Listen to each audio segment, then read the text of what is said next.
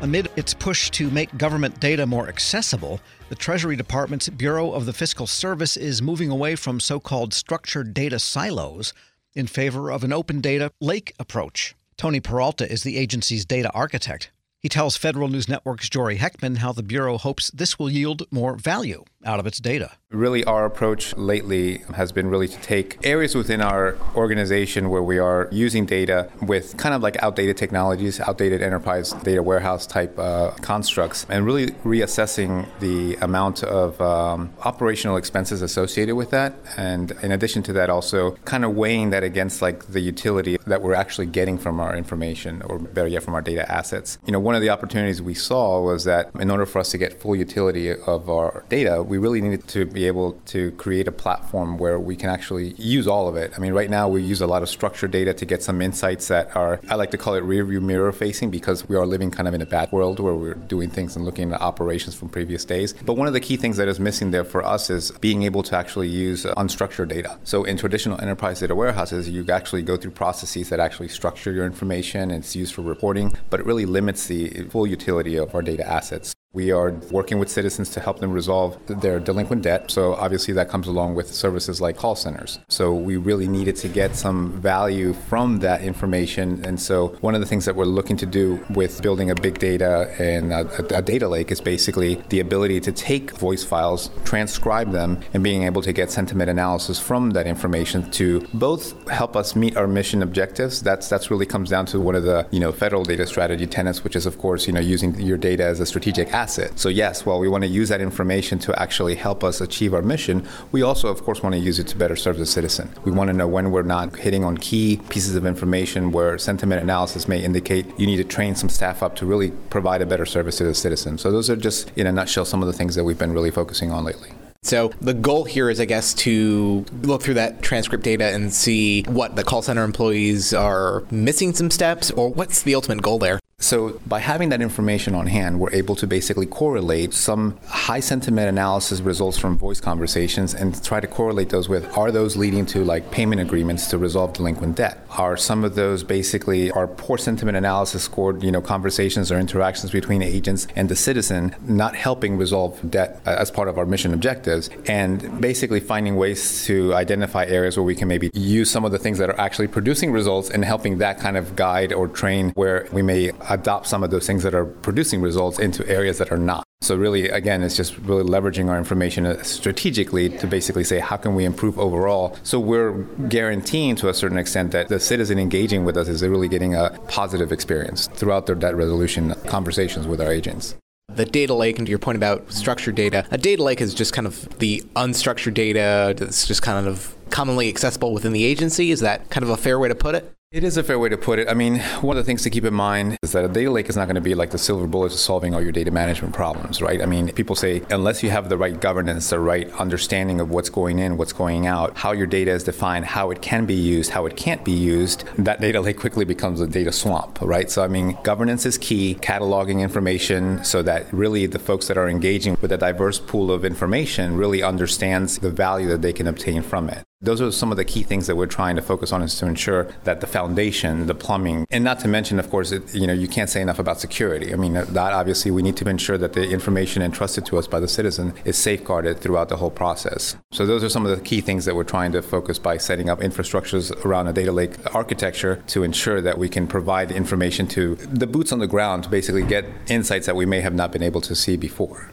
Some hints to some other kind of buzzwords here of AI, machine learning, these kinds of things, and the idea of needing a lot of good, clean information, the idea of garbage in, garbage out. If you don't have a lot of good data to power these kinds of things, they're not going to give you the results you're looking for. And so is this kind of an area that the Bureau of Fiscal Service is exploring? Again, no silver bullets here. It's not like AI is the end-all, be-all, but is that something you guys are pursuing? I think it's something we aspire to do. I mean, I'll be honest, we're not there yet. But to your point, it's important for us to build strong foundations on data management in order to support those kind of activities. So one of the things that we're actually migrating from in our antiquated enterprise data warehouse architecture was that we were only able to use structured data, and it was, for the most part, used in a way that required kind of like requirement sessions. People were building dashboards for us. So we want to transition from that model to one that actually supports self-service. Self-service self-service BI reporting and analytics based on really reliable information. I mean, we're talking about data quality programs that now ensure somebody who is boots on the ground, kind of front-facing, knows the business inside and out, is able to use this information and has a degree of trust that their outputs are going to be accurate. So definitely working with our raw data to like semi-transform to really get into a point where we actually further cleanse it. The other day I was actually getting an overview to one of the solutions out there that